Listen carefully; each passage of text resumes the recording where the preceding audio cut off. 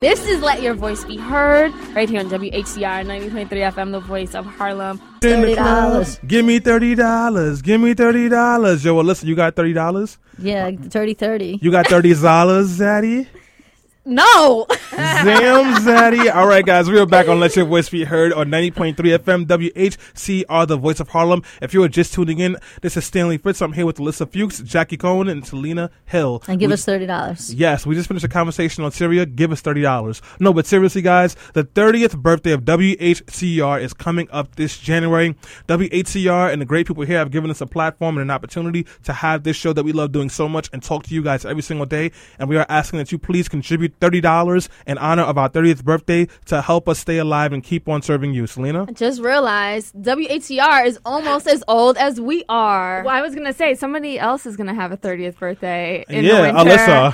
And somebody else on the boards. Stanley. No, I am going to be turning 22. No. So screw you guys. It's all good. No, it's like my 18th birthday. Didn't you hear? Oh, yeah. We're old, and so is WHCR. It's a Guys, good thing. I'm pretty young. Just So throwing that I out have there. a story. What's the story? yeah. There was a big election yesterday in Louisiana. Yes. And the Democrat won. Now, mind you, he's like a Democrat light. You know, he's sort of a dino. Okay. But it's still better than David Diapers Vitter. And he's replacing, because of term limits. Bobby but he's Jindal. Bobby replacing Jindal. Bobby So Jindal. there's going to be a Democrat, a Southern Democrat who is pretty moderate, actually slightly conservative, but Democrat nonetheless is going to be holding the governor's office. And what that means is he may, and there's a good chance he will, expand pledge. Medicaid That's what I was going to into Louisiana, and more people will be able to get insurance under the Affordable Care Act. Listen, he will. He signed a pledge for it. Well, we hope. He signed a pledge that he would do it if he was elected. He signed that before he was elected into office, so it's a good sign. In case you guys do not have any idea what we are talking about,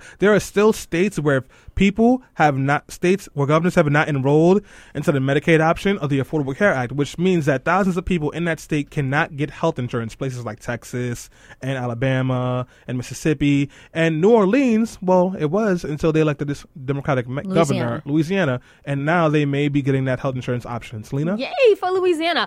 I have a story that I'm sort of conflicted on, and I'm very interested to see what you guys have to say, and especially you guys, if you're listening, you can call us up at 212-650-6903. Perfect. So the students, and so there's been a whole student activist movement going on for the last several weeks here in the United States, and the students that are going to Princeton University, they did a 32-hour sit-in at their president's office demanding a number of actions to take place to make sure that there's more racial sensitivity and cultural inclusivity and cultural diversity programs going on at Princeton University. Mm-hmm. But one of the things that they're calling for is to remove our U.S. President Woodrow Wilson's name and image completely from the college. And now, Woodrow Wilson, before he was elected to President of the United States, he was the president of Princeton from 1902 to 1910. Yeah. But when he was the president of the United States, he did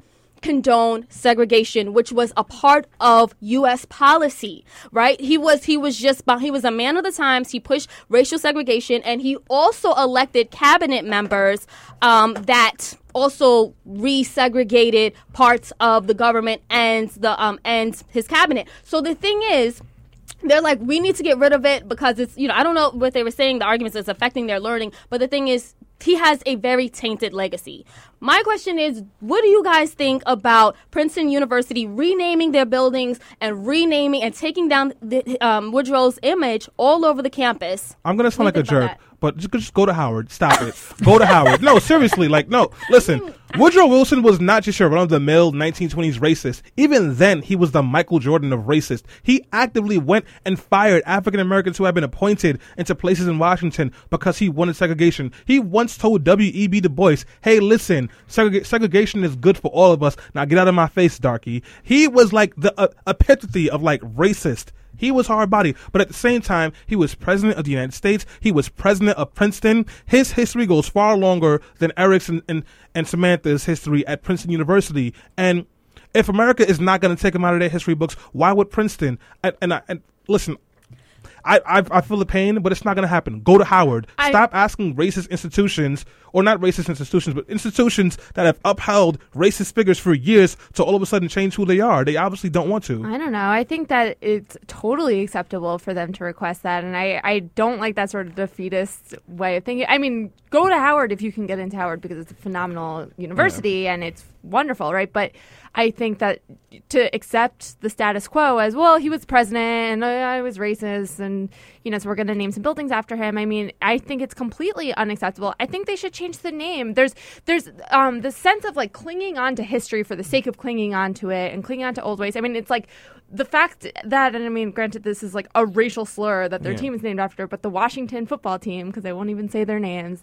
refuse to change their names because, it's tradition and it's, who we are. And that's like the most arbitrary reason to hold on to a racist institution. I know Alyssa's next. I'm sorry, Alyssa, but I just had to jump in for 1 second. No one forced them to go to Princeton. They chose to go there. And now they're mad. Let me split the difference between the two of you because, like Jefferson owned slaves, right? Washington owned slaves. Yep. There is a lot of different presidents that somehow either were racist or were slave owners because it was the time or whatever. And so while I don't condone, having some kind of racist slogan as part of a school, slogan or something like that, at the same time, it's like if you're going to get rid of Woodrow Wilson, then are you going to get rid of Jefferson? Are you going to get rid of Washington? Like, where is the line? Where does it stop? Are you going to erase all of these things out of U.S. history? I mean, listen, this is U.S. history.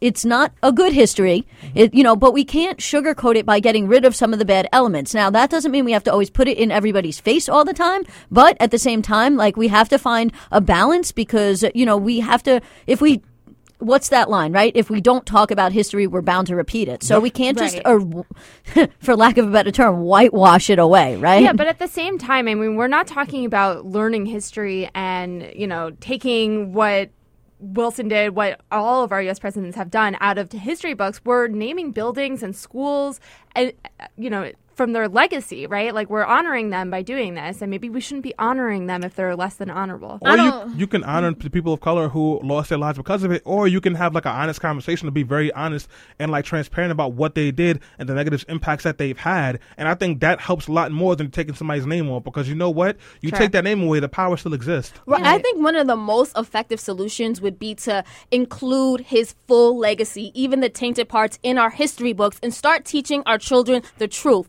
It should not take us college. It shouldn't take Americans to reach college to figure out that some of our presidents were very, very racist, had slaves. The slaves built the White House, and they also perpetrated these racist policies. I mean, that would be, to me, the best way. Yeah, it made no sense that I didn't see the notes from Virginia until I was in my sophomore year of college, and I was like, oh, Thomas Jefferson thought that black people stunk and that we didn't need to sleep. Thank you, third president. Didn't know that, right? And then that's the kind of the point I'm going to make. Are we going to go around to every single middle school, public school, college, high school that has Jefferson in it? I mean, no, we're not. So we have to have a nuanced conversation about like our leaders and about race.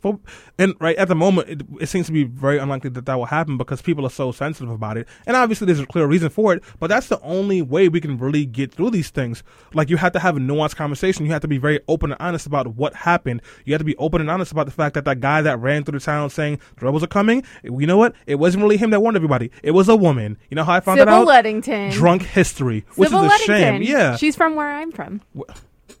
I can't say that word. Okay, anyways, yes.